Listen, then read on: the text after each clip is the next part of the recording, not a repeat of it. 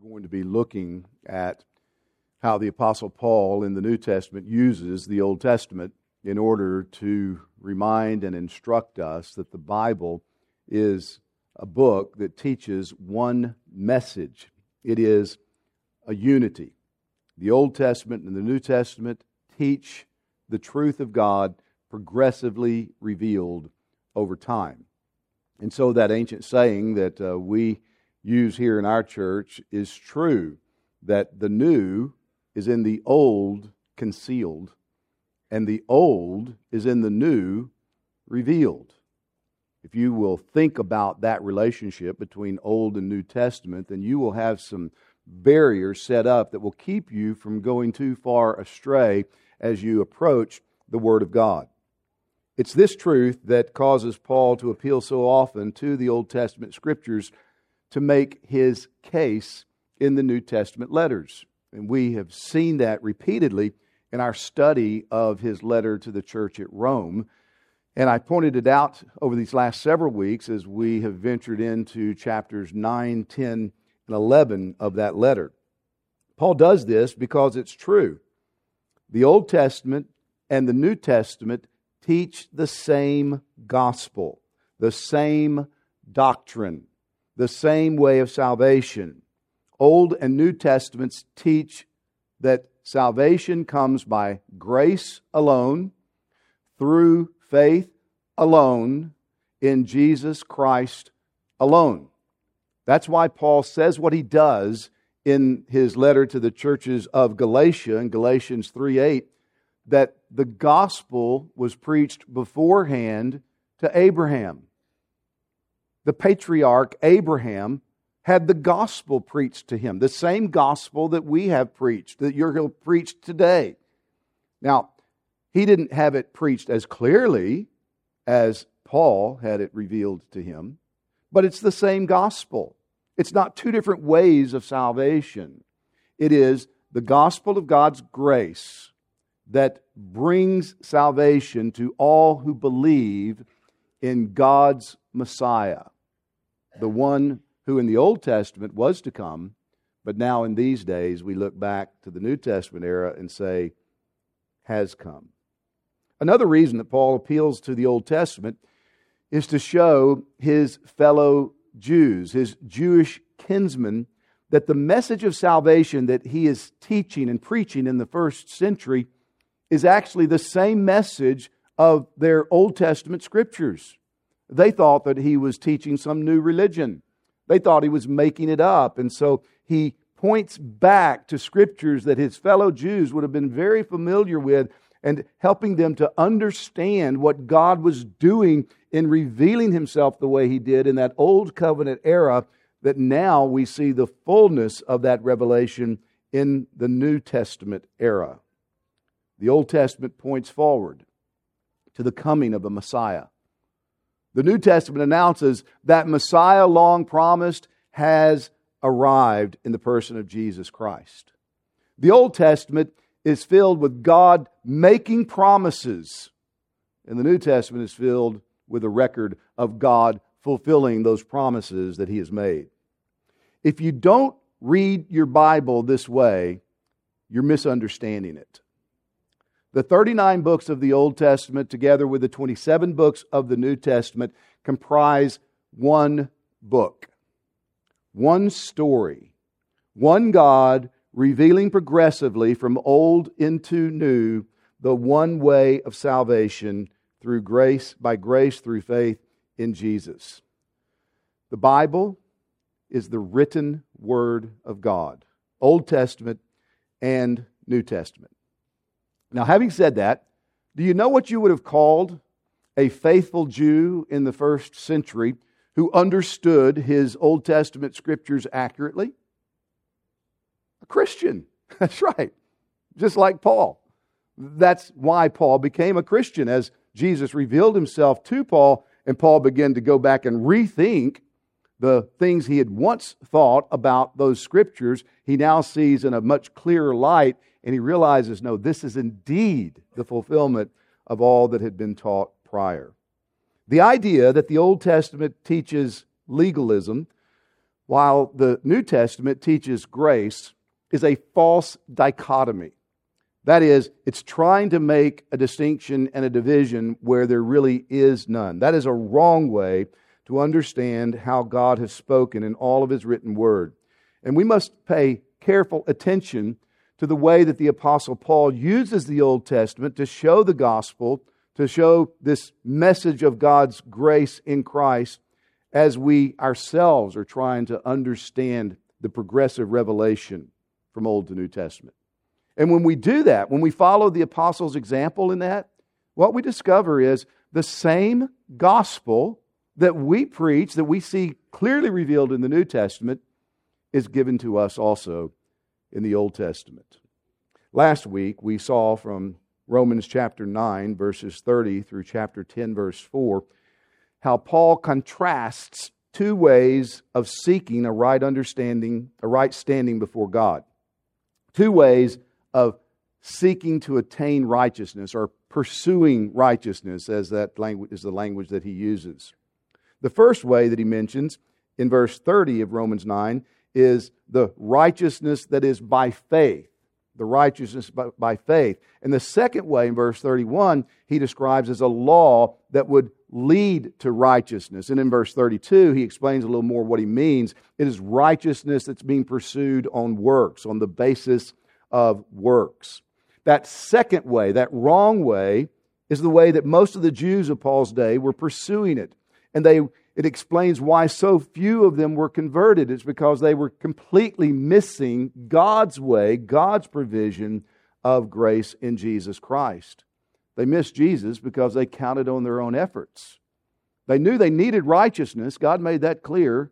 And so they said, okay, then if this is what righteousness consists of, the law teaches us what it is, then we have just got to do it. We have got to figure out a way to do it. You remember last week we talked about that one of the most common ways they did that is they just dumbed down the law. We got to meet the law's demands, and in their honest moments they know it's impossible, so they lower those demands, and then they trick themselves and others into thinking that they've met those demands, when in reality they're still in need of the righteousness that God requires. That way of pursuing salvation always fails. And again, that's where we spent the bulk of our time in Paul's argument last week when we zeroed in on verses 32 through 10 verse 4, starting in chapter 9 verse 32 down through 10 verse 4. Today, we're going to get the other side of the contrast.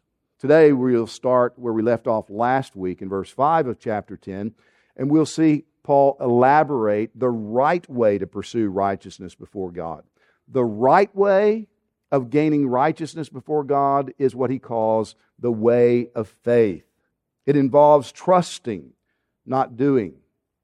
Specifically, it involves trusting Jesus Christ as Lord, receiving the righteousness that Jesus earned when he didn't dumb down the law, but he met all of the law's demands. And you receive that righteousness that God requires of you when, by faith, you turn away from your own sin, your own efforts, and you trust Jesus Christ as Lord. His righteousness is credited to you through faith. Our text is Romans chapter 10, verses 5 through 13. You'll find that on page 946 if you're using one of the Bibles that's provided for you in the seat backs. Let me encourage you to get a copy of Scripture in front of you. You want the words of this portion of the letter in front of you. We're just going to walk our way through the words that the Spirit of God inspired the Holy Apostle Paul to write. Now, in verse 5, Paul has just finished explaining why the way of pursuing righteousness through our own efforts is wrong and will never lead to salvation. And then, beginning in verse 6, he starts elaborating his argument to show the other side of the coin. He argues that the true way of righteousness is the way of faith. And in order to build his argument, he again appeals to Old Testament scriptures to make his points. So follow along as I begin reading in verse 5 of Romans chapter 10. I'm going to read down through verse 13. That's our text for our study this morning. Hear the word of the Lord from Romans 10:5 5. For Moses writes about the righteousness that is based on the law, that the person who does the commandments shall live by them. But the righteousness based on faith says, do not say in your heart, who will ascend into heaven? That is, to bring Christ down. Or, who will descend into the abyss? That is, to bring Christ up from the dead. But what does it say? The word is near you, in your mouth and in your heart. That is, the word of faith that we proclaim. Because if you confess with your mouth that Jesus is Lord and believe in your heart that God raised him from the dead, you will be saved. For with the heart one believes and is justified, and with the mouth one confesses and is saved. For the Scripture says, everyone who believes in him will not be put to shame. For there's no distinction between Jew and Greek. For the same Lord is Lord of all, bestowing his riches on all who call on him. For everyone who calls on the name of the Lord will be saved. The righteousness that is required for salvation can only be attained through faith in Jesus Christ. It cannot be attained any other way. It cannot be attained through your own works and efforts. Now, Paul has already spent several verses explaining the wrong way, the way of trying to keep the law in hopes that God will look upon your efforts and credit your efforts with righteousness. Nobody ever gets right with God that way. Now in verse 5, he starts to contrast that wrong way to the right way of seeking righteousness from God, the way of faith. And this is just quite simply a good way of teaching. This is a good pedagogical tool to contrast right from wrong. To not only say this is the good way, this is the right way, this is the true way, but also to show by way of contrast, this is the bad way, this is the wrong way, this is the false way. As you do that, you help people discriminate between good and bad, right and wrong, true and false. And discriminating teaching is helpful for people to get anchored in what is right, good, and true. It's important in every area of life to make proper distinctions, to exercise proper discrimination. I mean, in the realm of snakes, it's very important to be able to distinguish certain snakes from other snakes, right? We have coral snakes around here, and they have very distinct markings. It's red, yellow, black bands around the snakes. But, you know, there's another snake around here called a king snake. And it also has red and black and yellow bands around it. But they're not the same kind of snake.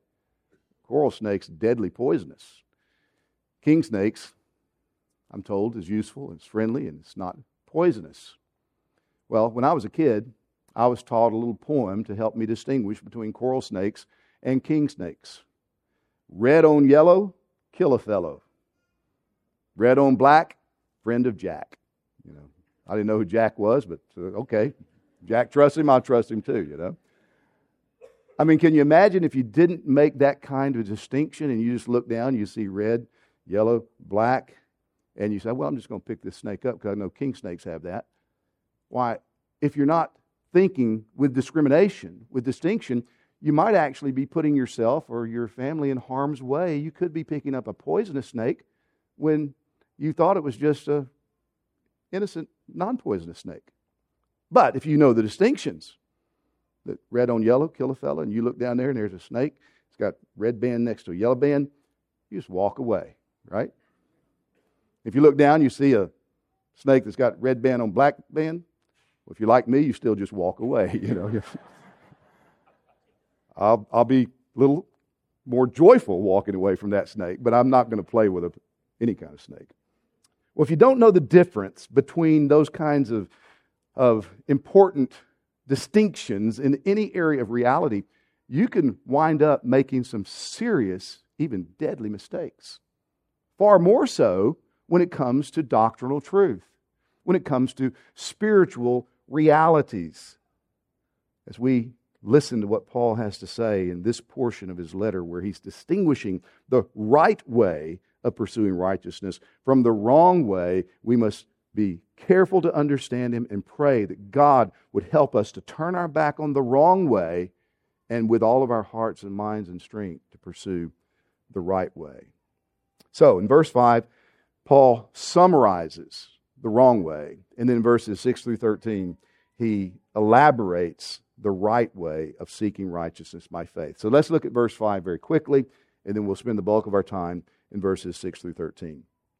In verse 5, the righteousness required for salvation cannot be attained by works. Again, he's been saying this, and now he just says it very succinctly.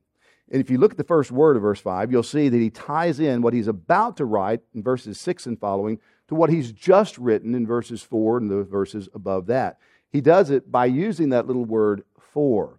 For Moses writes about the righteousness that is based on the law, that the person who does the commandments shall live by them. Now, Paul here is citing a phrase, a sentence from Leviticus chapter 18, verse 5. And he does so as a summary of the wrong way to seek salvation. Let me just read to you Leviticus 18:5 so you'll know that what Paul has in his mind whenever he uses these words in our text. Leviticus 18:5 says, "You shall therefore keep my statutes and my rules. If a person does them, he shall live by them. I am the Lord."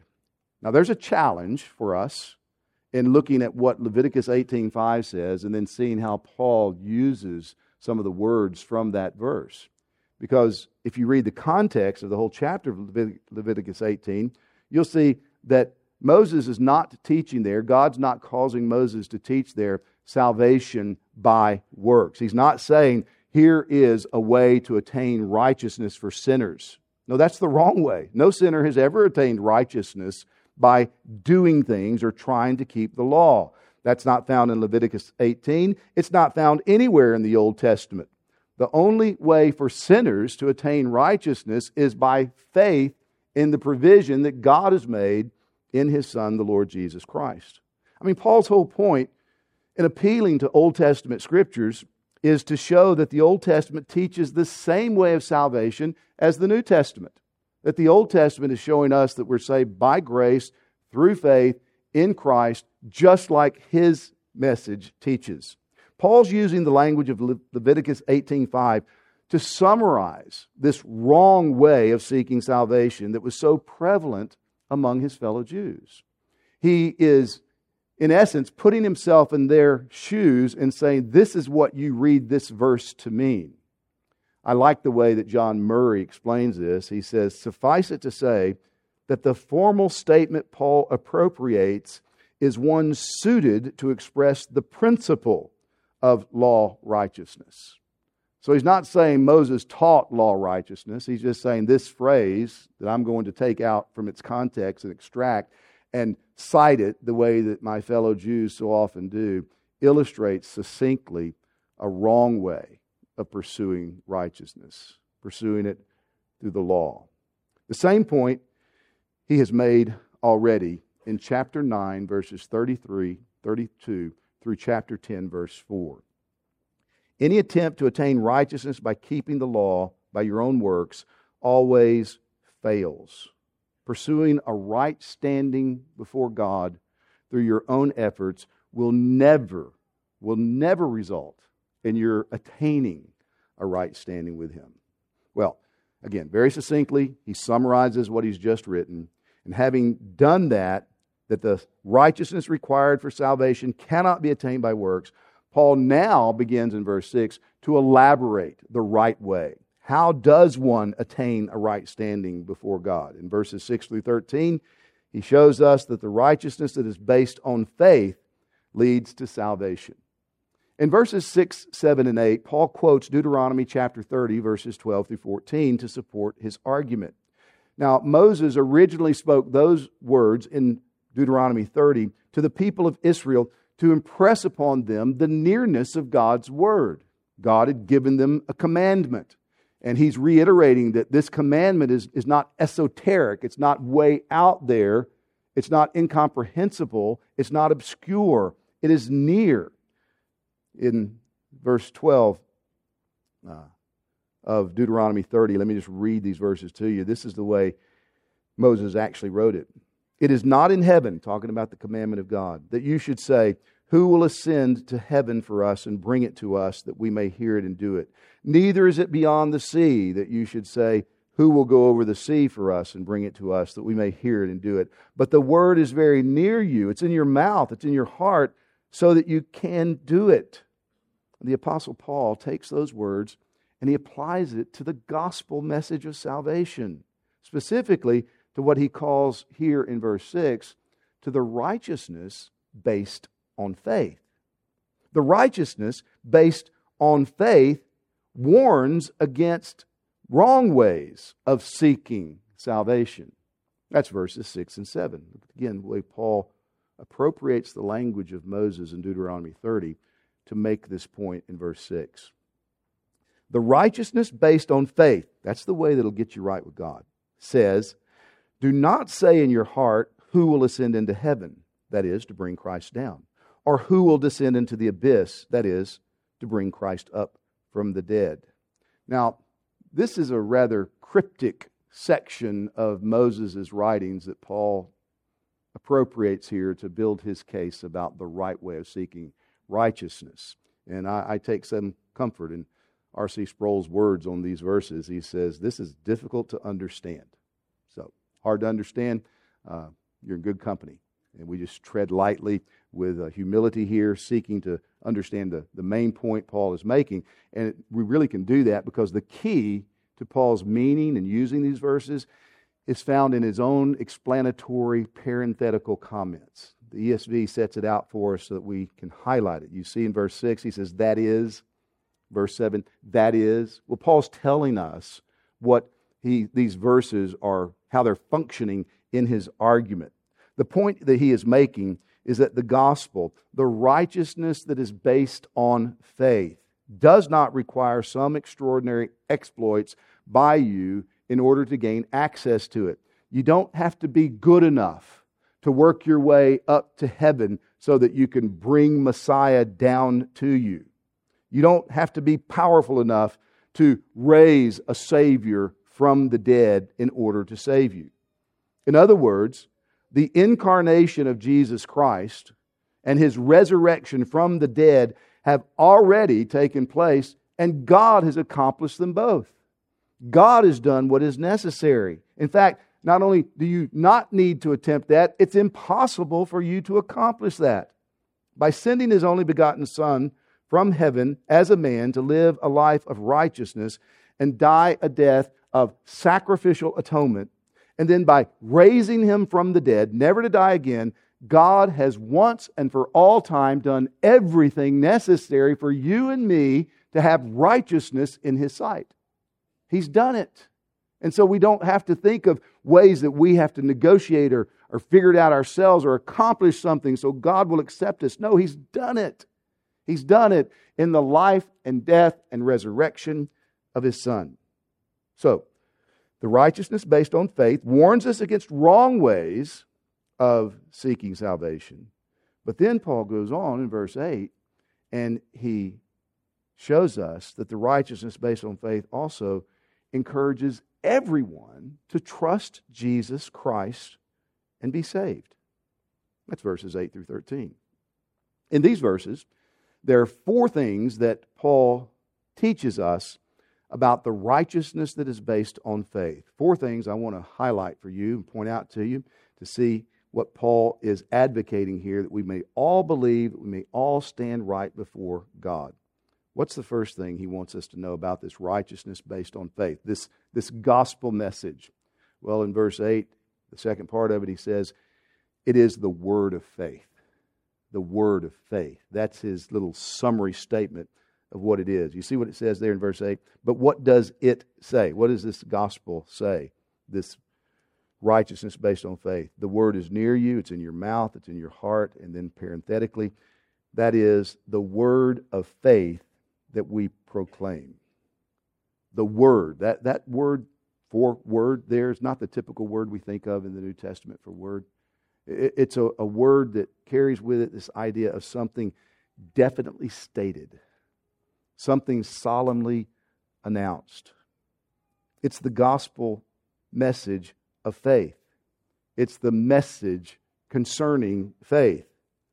Now, faith is a vitally important aspect of this gospel, of how you get right with God. Faith is at the very center of what it is we believe and what we advocate for others to believe. In this letter where Paul is explaining the gospel of God's grace, Paul uses the noun faith 40 times. He uses the verb believe 21 times. You don't get right with God apart from faith. You cannot be accepted by God apart from faith. To be declared righteous before Him, you must trust Jesus Christ as Lord. This is what we mean when we say that salvation is by grace alone, through faith alone, in Jesus Christ alone. Paul argues this point repeatedly throughout this letter, especially in chapters 3, 4, and 5 that we've spent some time on months ago. But just point you to one verse in the middle of that section, chapter 4, verse 16, when he is talking about how we receive the promise that was given to Abraham. How do the blessings that God promised to Abraham for life everlasting become ours? How do we become children of Abraham? Listen to Romans 4:16. This is why it depends on faith, Paul says, in order that the promise may rest on grace and be guaranteed to all his offspring, Abraham's offspring. Not only to the adherents of the law, that's Jews, but also to the one who shares the faith of Abraham, who is the father of us all. You see, if it's not by faith, it can't be by grace. If you can receive righteousness from God, you can attain right standing with God any other way, then salvation by grace is destroyed. Because God has done it all. And we don't contribute to it. We receive it. If you don't learn anything else from this sermon this morning, indeed from the whole book of Romans, learn this, that God grants salvation solely by grace. It is received solely by faith in the one true Christ. That's how you get right with God. Some of you are confused about that. Some of you want to know your sins are forgiven. You want to dare believe that God accepts you, that He loves you, that He's for you, but you're just plagued with these thoughts of, I'm just not good enough. I still have this baggage. I still have these struggles. I still have these questions. This is the simple truth that the Apostle Paul is laboring to set before us, showing us that it's not something that's just brand new. It was taught in the Old Testament as well. God saves people like you and me by grace. You feel like you're not qualified because of your sin? That's good news. That's good news. Because the only people that God accepts are people who know they can't be good enough for Him. So be encouraged by that. And let yourself believe that. I mean, just take God at His word. Do you see how crazy it is? Our minds just play tricks on us. That's too good to be true. I know that's what the Bible says, but I also know my experience, and I know where I've been, know what I've done, know how I am. And I can't believe that. I'm going to believe this. You see how crazy that is? I know I'm not trustworthy. I know I'm a liar. I know I've messed up everything, but I'm going to believe me, not God. Right? Don't do that. Don't let the devil play those mind games on you. Just take God at His word and throw yourself before Him. Say, Lord, I'm a candidate. I can't do it. This word says that You've done it. You give it by grace. And I'm going to believe You. And I'm going to turn away from everything I've always attempted, hoping maybe one day be good enough for You. And I'm going to put all my eggs in this basket, and I'm going to trust Jesus Christ alone. And He'll accept you.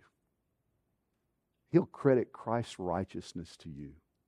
And you'll find yourself in union with the God who created you, being able to call Him your Father because of His great love for you in Christ. Well, that's the first thing Paul teaches us here about the gospel, about the righteousness based on faith. It's the word of faith, the message concerning faith. But the second thing is found in the first part of verse 8. It's a message that is accessible to all who hear. It's accessible. The word is near you, Paul says. It's in your mouth and in your heart. Now, that was certainly true of the commandment that God had given through Moses to the people of the Old Testament in Deuteronomy chapter 30 when he originally spoke these words.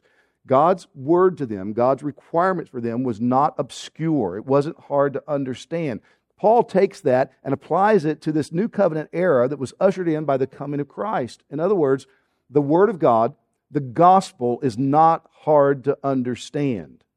What does Paul mean when he says that this word of faith, this gospel message, is in your mouth and in your heart? What does he mean by that? He means that for every Christian who believes this message, the gospel has been received and professed. It's been welcomed into the life so that the life is oriented around this now, and it is being professed by the life. When Paul mentions heart here, he's not talking about our emotions. He's talking about the very center of our being. Everything in us that's the real us, including our mind and our affections. When a person becomes right with God, when you become a Christian, this gospel message, the truths of the gospel, Jesus' life, death, and resurrection, is something that you come to believe with everything in you. You stake your life upon it, and you confess it. It's not something you believe secretly and yet are unwilling to announce outwardly.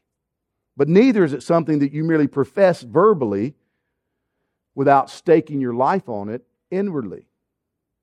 You see how simple this is? I mean, some people try to make becoming a Christian really complicated. But you remember what Jesus said in Luke chapter 18, verse 17? Unless you become like a little child, you cannot receive the kingdom of heaven. A little child. What's complicated about childlike faith? A dad stands in the swimming pool and this little child's on the edge of the pool and he says, "Jump, honey, I'll catch you." The child's looking at the water thinking, I don't float, I don't know how to swim. This is risky business, but there's Dad saying, "I'll catch you. I'll catch you." The child just jumps. And if Dad doesn't catch, what happens? The child goes down and it's not going to work. But the dad's trustworthy. And he catches the child. The child doesn't contribute anything. The child just takes the father at his word. That's what it means to be a Christian, to have childlike faith in what God has provided in Jesus Christ. It's really not complicated. Faith is the outstretched hand that receives the gift. It is the humble, simple recognition that Jesus Christ is Lord. This is the way of salvation. This is the word of faith that we proclaim. And if you walked in the room today not trusting Jesus Christ as Lord, friend, don't leave until from your heart you bow and you say, "Jesus Christ is Lord, and I'm going to trust Him." You'll be saved. Well, Paul explains this further in the third thing that he teaches about the gospel in this passage. Not only is it the word of faith, not only is it accessible to all who hear, to make sure we don't misunderstand the simplicity of the gospel, he goes on in verses 9 and 10 to explain that this gospel calls you to trust and confess Jesus Christ as Lord. If you've never started trusting Him, confessing Him, it calls you right now, right here, this moment, this morning. The gospel calls you to trust Jesus, confess Him as Lord. Look at verse 9. Paul puts it like this: "Because if you confess with your mouth that Jesus is Lord and believe in your heart that God raised Him from the dead, you will be saved. For with the heart one believes and is justified, and with the mouth one confesses and is saved." Do you see these two components that he's highlighting here? It is believe and confess. He mentions confession first and then belief, but then when he explains it, he turns them around. What does it mean to believe in Jesus? You believe that God raised Jesus from the dead. That's what he emphasizes in the last part of verse 9. Why does Paul put the resurrection of Jesus front and center? Because that is the most fundamental fact in all the world. It is the most fundamental reality on which everything else in the gospel hinges.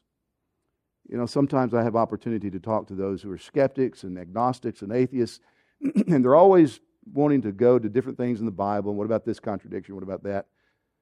And because I'm so old and time's important to me now more than it used to be, I say, look, man, let's get rid of the little stuff. Just prove Jesus didn't come back from the dead. It's over. Game over. If Jesus didn't come back from the dead, you win. But if Jesus came back from the dead, you're in bad shape. Because if there's a man who lived 2,000 years ago, just like you and I are living here in 2021, and he actually died and was buried, and then on the third day came back from the dead and never to die again, so 2,000 years later he's just as alive now as he ever was, that changes things. That means that everything that he taught is true. You ought to believe it. Everything he said he did has been done, and you ought to take him at his word. Everything that he warned about, you better take seriously, because there's a dead man who came back from the dead, and he's never going to die again, and he's the one who's being set before you. You believe in your heart, God raised Jesus Christ from the dead. Do you believe that? Children, do you believe that? I mean, amen. Good. Never doubt it. We profess it. We say it in the Apostles' Creed. We talk about it all the time because it's all through the Scriptures. But when you believe that, everything else flows out of it. The gospel, everything in the gospel is true. The righteous life of Jesus, the fact that a man could live a perfectly righteous life, he could attain the righteousness God requires of you and me, and then that righteousness could be credited to you, not because you do anything, but because you trust Him. That's true. How do we know it's true? Because there's a dead man who came back from the dead, and he's still alive today 2,000 years later. And he shed his blood on a cross. He substituted his life for sinners voluntarily. Submitted himself to the wrath of God against sin, so that all who trust in Him might have sins completely forgiven. How can I be sure my sin's forgiven? Because there was a man 2,000 years ago who lived, who was crucified, and who came back from the dead, and he's still alive today. Believe God raised Him from the dead. It changes everything. It orients your life. It enables you to bow to Him as Lord, as Savior. Verse 10, we're told to believe and be justified. Whoever believes is justified. That is, to be declared righteous regarding your standing before God, as if you'd never sinned. And God makes that declaration. God justifies. Not the people who try hard, but the one who trusts in His Son, the Lord Jesus. You believe and you confess. Confess Jesus. Specifically what? Well, here it says that He is Lord. That He is Lord. What does it mean to say Jesus is Lord? It meant a whole lot more in Paul's day than we tend to think of today. To say Jesus is Lord is to say Jesus is God. We're going to see that in verse 13 very specifically. He's God, a man that they ate with, that they walked with, that they talked to, that they touched and were around, is God. That's a bold, bold claim. It's a claim that Jesus Himself made, and Jesus Himself received worship from others because He was God. But it also means that He's King. It means that He's over everything. He's sovereign. He's the one who has all authority in heaven and on earth. And so as we try to navigate our lives and we have to deal with all kinds of authorities in this world, we know that Jesus is the ultimate authority. And we profess that. And our allegiance is first and foremost to Jesus Christ. And all other authorities that would try to come in and coerce us or try to lead us in pathways contrary to Christ, outside the lordship of Christ, we are willing to say, no, I have one King of all kings. I have one Lord who's over every other Lord, and you're not Him, because Jesus is Lord. Confessing Jesus as the crucified, risen Lord, we believe this to be true, and as we confess it because it's true, and we count on Him to make us right with God, results in being saved. That's how a person is saved. Do you see this? Do you see what is required to become right with God? What has to happen to a person to be counted righteous in God's sight? What must a person do to be saved? These questions are answered so simply, so succinctly in verses 9 and 10. Believe and confess. Take God at His word. Say, I do believe, and I will confess it to be true. You don't have to pass a theological test. You don't have to pass a conduct test. You have to, where you are, as you are, say, God, I believe that Jesus Christ is Lord, that you raised Him from the dead, and He lives today. And I'm going to stake my life on this, and I'm going to become a Christian, a follower of Jesus. And this will be my confession from this day forward. Do that, Paul says, and you'll be saved. Children, do you believe this? Good. How old do you have to be saved? What's the age requirement? You have to be 15? 12? Huh? 10? Yeah. Can you be saved as a 5-year-old boy? Yes, you can. Can you be saved as a 9-year-old girl? Yes. Children, don't ever think that this salvation is something that is only for grown-ups. In fact, grown-ups have to learn lessons from you. To have childlike faith that God raised Jesus from the dead, that He is Lord, and that as we trust Him, God accepts us for His sake. So, children, trust the Lord Jesus. Confess Jesus Christ is Lord. Stake your life on Christ and live for Him. So the gospel is the word of faith. It's accessible to all who hear. It calls you to start trusting, confessing Jesus as Lord. The fourth and final truth that Paul wants us to understand about the gospel in this passage is that it's for everybody. It's for everybody. This is verses 11, 12, and 13. Look at them again. Notice the language of all and everyone. Verse 11, for the Scripture says, everyone who believes in Him will not be put to shame. Verse 12, for there's no distinction between Jew and Greek, for the same Lord is Lord of all, bestowing His riches on all who call on Him. Verse 13, for everyone who calls on the name of the Lord will be saved. Everyone who believes in Christ will not be put to shame, Paul says in verse 11.